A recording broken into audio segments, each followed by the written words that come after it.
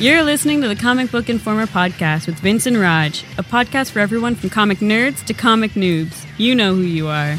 Now here's your host, Vince.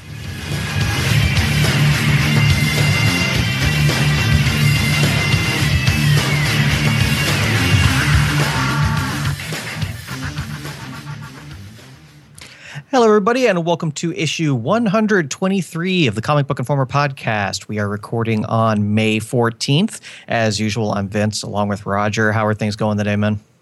I could stand to read a couple original comic books. That's how I'm doing right now. Okay.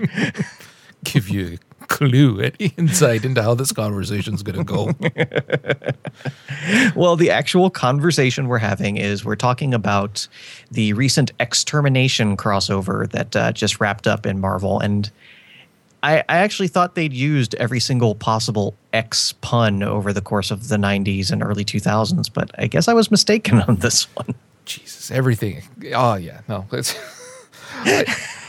I could see this coming the moment they were saying that they were going to be wrapping it up and everything, and it's just such a convoluted mess, and you can talk about it for a while and then I'll just give my thoughts. Yeah. So the event consisted of two, I don't want to call them original issues, whatever you want to call them, the actual two Extermination issues, which were the bookends to the event, as well as Astonishing X-Men, Age of Apocalypse, and Extreme X-Men, which the latter two are now canceled as of the end of this event. Writers for this were David Lapham, who had been writing Age of Apocalypse, Marjorie Liu, who is still writing Astonishing X-Men, and Greg Pak from Extreme X-Men, and every artist working for Marvel, I think, was on this at some point. I would name some names, but we have a timeline to meet here because there were multiple artists per issue, let alone all the stuff they had going on there. And that was really my biggest problem with this, was with the crossover between the art and the multiple writers all having different styles. It was very non-cohesive. Like everything was just kind of doing its own thing, and in the end, they all kind of ended up in the same place somehow. Well, yeah, but it works with the writing, because that's what the writing was. Mm-hmm. The writing, to me at least, felt like it was all over the place. And I'm sure that some of that had to do with the fact that they were trying to convey the magnitude of what was happening, and that it was complete chaos with all of these events.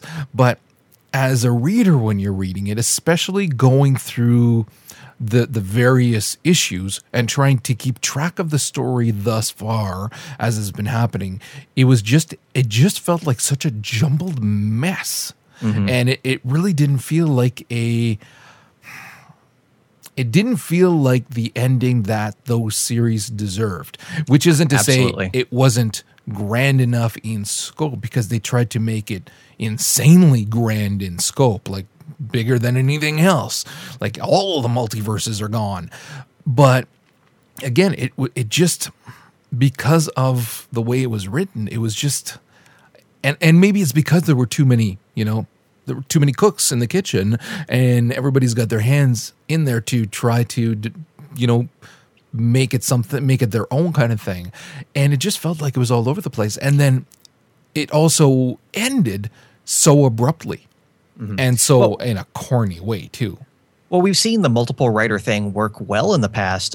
Last year, we were talking about the Circle of Four crossover, which had, X-23, Red Hulk, Ghost Rider, and Venom. So you had all of those different writers working together, and the story worked overall. So it can be done. Oh, definitely. But not this. Yeah. No. So before we get into the crossover itself, kind of a little catch-up. We've both been reading Extreme X-Men and both loving it. Like, I know I'm heartbroken that it's been canceled because there were so many fresh, interesting ideas going on there. But that was the team led by Dazzler and various interdimensional versions of the X-Men who have been, bouncing around the multiverse trying to save everything from all the evil Xaviers. We also had the Age of Apocalypse, which kind of sprang out of the Uncanny X-Force when they jaunted over there quickly, and picked up there with Wolverine becoming the new Apocalypse, Weapon Omega he was calling himself, and the human resistance to take him down, because all the mutants are pretty much on their side, and the few mutants resisting we saw in Uncanny X-Men either died or were depowered in the forms of Jean Grey and Sabretooth were two of the main players here. So that was, I wasn't reading it regularly, but I was just kind of keeping up on it. And it wasn't a fantastic series, but it was something so different from the rest of anything else Marvel was putting out that I did find it frequently enjoyable. It was. The only problem with that too is that I found a lot of those storylines as well felt convoluted just for the sake of being convoluted. So that's kind of what put me off on it. And maybe that's what continued through this kind of thing, this final event. But some of it was very good, but I did find that it jumped around too much. It wasn't a smooth read. You felt like you were on a very rough roller coaster ride kind of thing. And it wasn't as enjoyable as what I'd hoped it would be because of the events leading up to it. Mm-hmm. Like the story for me kind of reached a point where they realized, oh crap, we're getting canceled. And had a lot to wrap up that they had planned out longer, because the last 5 or 6 issues were at such a quick pace.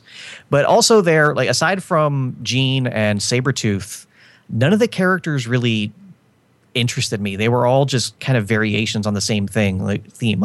I honestly, even now, couldn't tell you who was who as far as their names. Right. They were just fairly interchangeable characters for me. Well, yeah, there was nobody that really stood out that much, and the characters that could have stood out more were kind of, well, case in point, Nightcrawler was spending more time, in our universe than in that universe, and stuff like that. So I don't know. It wasn't one that I followed through the entire thing just because of what I was feeling about the writing. Yeah.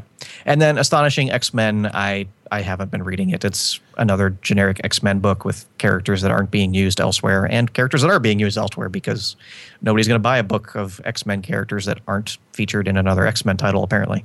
Well, the Astonishing X-Men, I did keep up with to a certain degree kind of thing. And where it really was starting to drag insanely was when they were spending all that time on Northstar.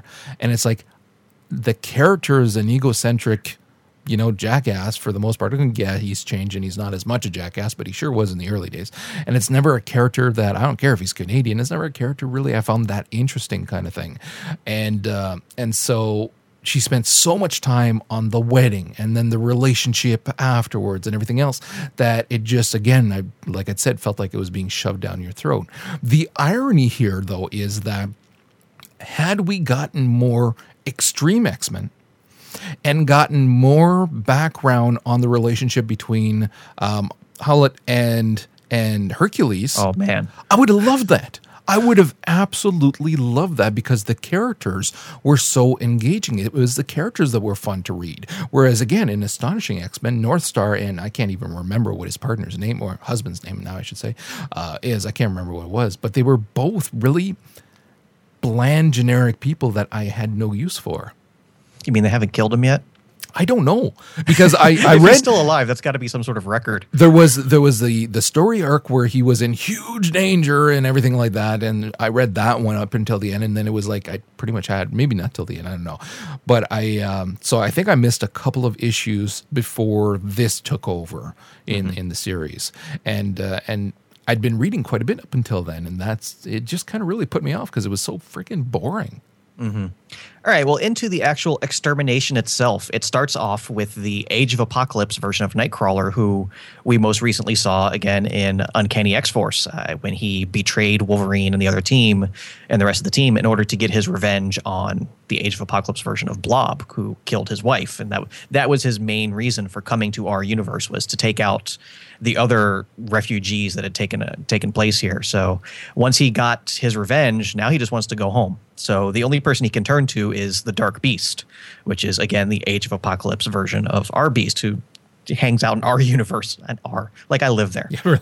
You know what I'm trying to say here. The real stuff.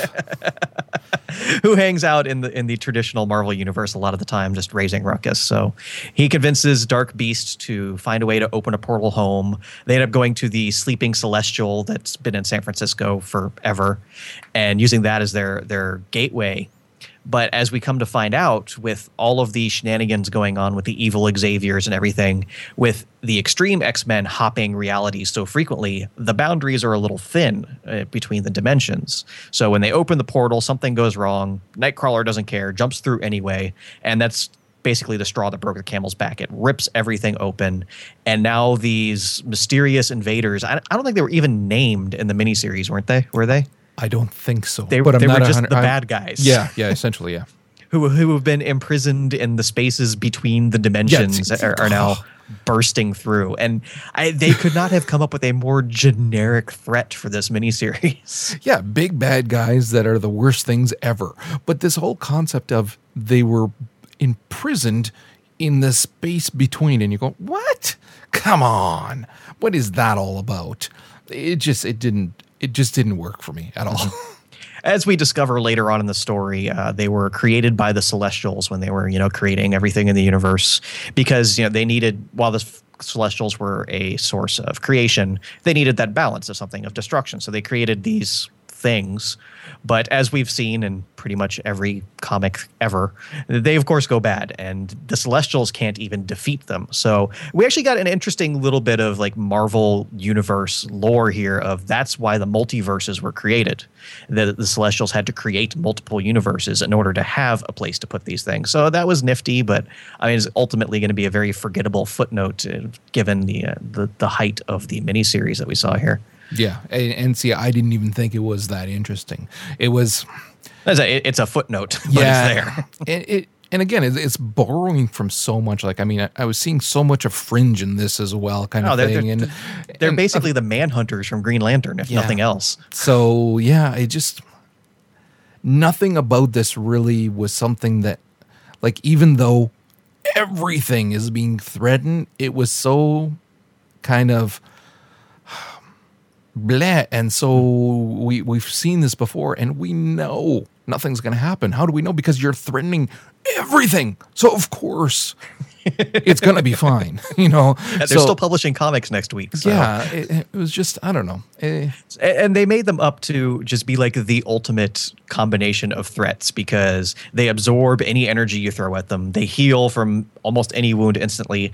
And they're surrounded by some sort of acid cloud, so you can't even get close to them. See, one of the things that I also didn't like is that let's take, for example, the last Jonathan Mayberry Marvel Universe Versus, where Doom was the villain, and what really helped you root for the protagonists and really be interested in what's going on with Doom was the character of Doom. There was character there. There was, there was real emotion. There was someone that you could pin a whole bunch of different things on and say, he's this, he's this, he's this. Whereas these guys, they're garbage cans. They're literally, something out of the original Battlestar Galactica, the garbage cans. There's nothing. There's no personality. There's no nothing. All it is they're sucking all of your life. But that's it. So really, it's such a bland antagonist that you can't really care about the story. Mm-hmm. So with them being such a huge threat, of course, the body count starts piling up. The minute they show up, they blow away the floating Xavier head. Over the course, we see Horror Show and Sabretooth, who is his father, because Horror Show is the... name Graydon Creed is going by. They sacrifice themselves to be a diversion, which it was a little bit of character there, because we saw over the course of Age of Apocalypse their strained relationship, and I don't want to say it was healed, but they at least kind of reached an understanding, and that was kind of their big send off. There was nothing to it. It was like 2 panels. Yeah, and we see that later when Hercules sacrifices himself so that Kurt can get both of the Wolverines away. That one at least had a little more merit, because but even then, we loved that Hercules. Yeah, we loved him, but there was not because it was terribly well written, just because we loved it. Yeah, exactly. The only one that they obviously spent enough time on was Kid Kurt. I mean, they really went out of their way for that, and for good reason, because it's the fan favorite kind of thing. So he's the only one that I felt, okay, yeah, they really gave her hell. Like, this is good. But everybody else was so just a like 1 or 2 panel kind of thing.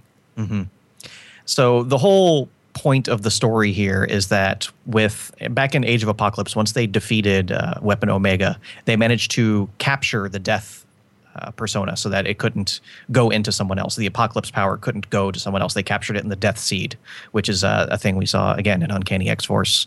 And they've just been kind of holding on to it because they know no matter who gains the power, ultimately it's going to be a bad thing. But they now recognize that that power is the only thing that can defeat these random nameless enemies, and that Jean herself would be the perfect host because she has experience with, world-destroying powers with the Phoenix and all that. But as we see, that doesn't ultimately work out terribly well. But I do like that they gave Jean such a fantastic scale of power. She was beating up, these random nameless villains, but they made it seem that she was really working the Apocalypse power when she had it. Well, not just that, but that it was pretty much a foregone conclusion that she's going to die. Yeah. That she is sacrificing herself, and for the longest time you're feeling like she's sacrificing herself for no reason either when you're seeing her and Kurt kind of thing. So, and again, these are moments that had we gotten a lot more of, say, her and Kurt at different points beforehand, it would have meant a lot more. Like that, the scenes where it's her and Kurt trying to go after Dark Beast to get the seed back and things like that, and then the speaking and like whether or not she really should be doing this. Like there should have been a lot more impact there, but there just wasn't. Mm-hmm. So at the end of the day, they basically decide that the only way they're going to stop these things is to give them a new universe to serve as their prison. So I love how Prophet basically is the one voice for an entire universe. Yeah. He's like, yeah, I've made the decision that this entire universe is now going to die. They trap the things in the Age of Apocalypse. And as I said, it's not just Earth. I mean, it's the entire freaking universe.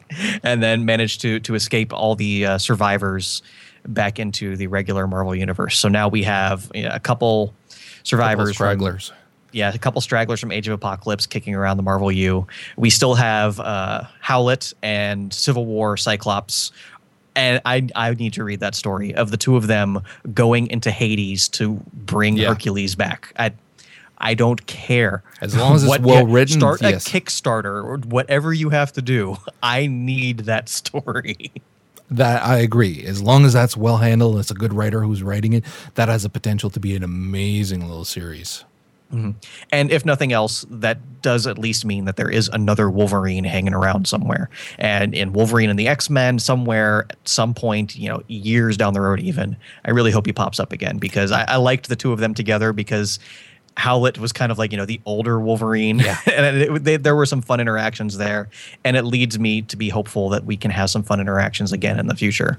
See, I was also really hopeful for what they can do with this Civil War Cyclops, because if he sticks around and sees what's going on with this Cyclops, this universe's Cyclops, there could be a lot of fun to be had there as well. And the characters are different enough that it would feel like another superhero, not a mirror copy of Cyclops. So that could be a hell of a lot of fun too. So I was disappointed with, like, once again, obliterating every version of Nightcrawler they can get their hands on. Seriously. But just when he's finally redeemed himself kind of thing. So I think that, again, they wrote it in such a way that they could have cheated and kept one of them in this quote unquote real universe and had fun with it and been able to play with it again. But no, it's all of them have got to die. But leave Dark Beast alive. Yeah, that's good. Yeah, so ultimately, the crossover itself was completely forgettable. It just basically served as a tombstone for these two series. And although one thing that we did see on the way back, Dark Beast did have a tiny little nugget of the Death Seed, the Death Nugget, as he called it, and he hid it inside Iceman. That's not going to end well for anyone. No, there's something going on there for sure, yeah. So is it that there are a few seeds of a story that they can use for the future, but I mean, especially because we loved Extreme X-Men so much, if it was going to end, it needed to end in a better way, at least for me. I agree. I completely agree. Yeah, Age of Apocalypse ending. Yeah, it's not really going to be missed, but it is what it is. Well, when you look at the fact too that, and they make mention of this in the series as well, where at the end, Wolverine goes up to Dazzler and says, like, "Yeah, you really impressed me here. Like, I was not expecting this, and you got a job at the school if you want to." Neither were we, Logan. Yeah, exactly. So this was so well done, the series as a whole, that a character that I've really had no use for ever. I'm talking about when I used to read comic books 25 years ago. I had when no she had use. the roller skates. Yeah, no use for her. So, and here you shaped the character into something that, wow, now I actually would like to see her in something. But the thing is I would like to see her in something almost exactly like what they were doing here. Yeah. So what are they going to do with her? Like, where is she going to fit that we're going to appreciate her as much? Yeah, I know that the sales weren't what they wanted for it, but I'm really disappointed that they didn't give that, of all of them, more time just to kind of grow and develop more of a following. Because I think that it was there. The potential was there. Throw in a couple of, guest appearances in other series that do sell well so that it gets people interested in reading it more. The potential was there. It could have done better. Yeah, can you imagine if you're reading, like, let's say, all new X-Men, and you're like, well, wait a second, what's up with Black Cyclops and Motorhead Wolverine? Like, what's going, that visually alone, they don't even have to do anything. They're just going to have to show up, and that will spark people's interest. Yeah, I agree. I think that there were better marketing ways that they could have handled this to try to boost sales instead of just, well, it's not working, can it? I mean, we're seeing far too much of that, I feel, with both DC and Marvel, where if it's immediately not reaching X amount in sales, boom, can it do something else? Mm-hmm. All right. Well, anyway, moving on to what else we've been reading and actually carrying the thread from here. I actually did read the latest issue of Astonishing X-Men, issue 62, where we do see the Death Nugget affecting Bobby. Like, crazy. Like, the stuff we saw with, like, the Sinister Iceman, that's nothing. He's like, there was a point where Mystique was taking a bath, and all of a sudden the bath came alive and, like, grabbed her. And, like, Iceman wasn't anywhere or nearby. Like, he was asleep. Like, this is stuff happening in his dreams. Like, they are setting up some really crazy stuff for Iceman. And the rest of the stuff going on, somebody's calling all of Bobby's ex-girlfriends, and they're showing up, and it's causing, some drama between him and Kitty. Like, okay, but Iceman turning evil in his dreams, that's a story I'll read. Cool. Yeah, I haven't read it yet. Mm. And the only other thing I wanted to talk about this week was Avengers, the latest issue, issue 11. I loved this issue. The whole premise, and it's a great one-shot issue, which Hickman said he was going to be doing, one-shot stories, just taking bits of the cast, where there's this big weapons sale going on, and somewhere it wasn't any of the usual places, but like it's this huge casino. So they send a group of the Avengers to, try and figure out what's going on. So you get who is it? Captain Marvel, Spider-Woman, Black Widow, Cannonball, and Sunspot. And, they're just all living the high life, in the High Rollers Club, at the casino. It's so much fun. You have Black Widow and Spider-Woman, trying to seduce, some people. And, of course, that goes completely wrong because Black Widow and Spider-Woman are two very different people. You have Captain Marvel is just gambling. And the best bit was, with Cannonball and Sunspot, they actually met up with some AIM guys who recognized them, and the AIM guys are just wearing their beekeeper helmets with their tuxedos. It was hilarious, but like, whoa, this is our night off. So you get the five of them partying, and I think at the end, Sunspot actually ends up hiring two of them to come work for him and his company. It was a lot of fun, but interspersed with all that, you also had Shang-Chi on the mission. And half the issue was this amazing kung fu battle. And as we've seen, anytime Shang-Chi shows up, we loved him in, stuff like Spider Island and all this other stuff. I love the character. I mean, I just love, all that old kung fu style, like movie stuff. So the Shang-Chi martial arts portions with his narration on top and actually showing him evolving because Tony Stark built him a pair of nunchucks. Freaking awesome. I loved it. Okay. Definitely have to check that out. Mm-hmm. And were you able to scrape anything together? Well, you see, the reason why, and I told you, It's been a hard week. And I've been we've all been there. heavily medicated all week and not able to do too much. But what I've been able to handle and really enjoy, a while back, my son got into Calvin and Hobbes. Mm-hmm. And when I was his age, of course, I'd ripped through all of the trades of that and all that, and I have a whole bunch of them in the library. So he started reading those. So I thought, so I started reading them again. And you know what? It holds up. After the crap that we read in so many comic books, I got to tell you, sitting down and reading some Calvin and Hobbes, and it does still hold up. I've been doing a lot of that lately, so I'll be more prepared for next week. But this week, it was a crap load of Calvin and Hobbes. Well spent. You earned that. Yeah. And just on that thread, anybody should go on YouTube and look up the gritty reboot of Calvin and Hobbes. That's hilarious. Okay, I'll have to check that out. I don't know what the hell you're talking about. Yeah, there's a YouTube channel. I forget what they're called, but they basically do gritty reboots of video games and classic stuff. And they did one of Calvin and Hobbes that, on one hand, looked like the worst movie ever made, but on the other hand, it's on purpose, so it's very enjoyable. Cool. All right. So as for the new releases we're looking forward to this week, it's a reasonably conservative list, which is very nice. Marvel brings us Age of Ultron #8. We have the first issue of Avengers: The Enemy Within, which is a crossover between Captain Marvel and Avengers Assemble. Really looking forward to that. We have Cable and X-Force #8, FF #7, Iron Man #10, Nova #4. Oh. Yeah. I'm still amazed. You know what? We never would have called that, especially you. You really didn't want anything to do with it. I was ready to start like a road trip up to Marvel to be angry. Tell them to smart up. We have Ultimate Spider-Man #23, which we're really looking forward to. Wolverine and the X-Men #29, and X-Factor #256. That's still a solid week. Oh, yeah. From DC, I'll admit I stretched a bit here just so I would have something to talk about. We have issue 20s for Batgirl, Nightwing, Supergirl, and Wonder Woman, as well as some other stuff. But, I mean, come on. And actually, it's a pretty slow week all around, because the only other stuff I have is all from Dynamite, believe it or not. We have Battlestar Galactica #1. Really? Which is actually going back to the old series, not even the new series. We have Pathfinder #7 and Voltron #12. That's awesome. So, yeah, Battlestar Galactica. Dude, I'm talking about that next week.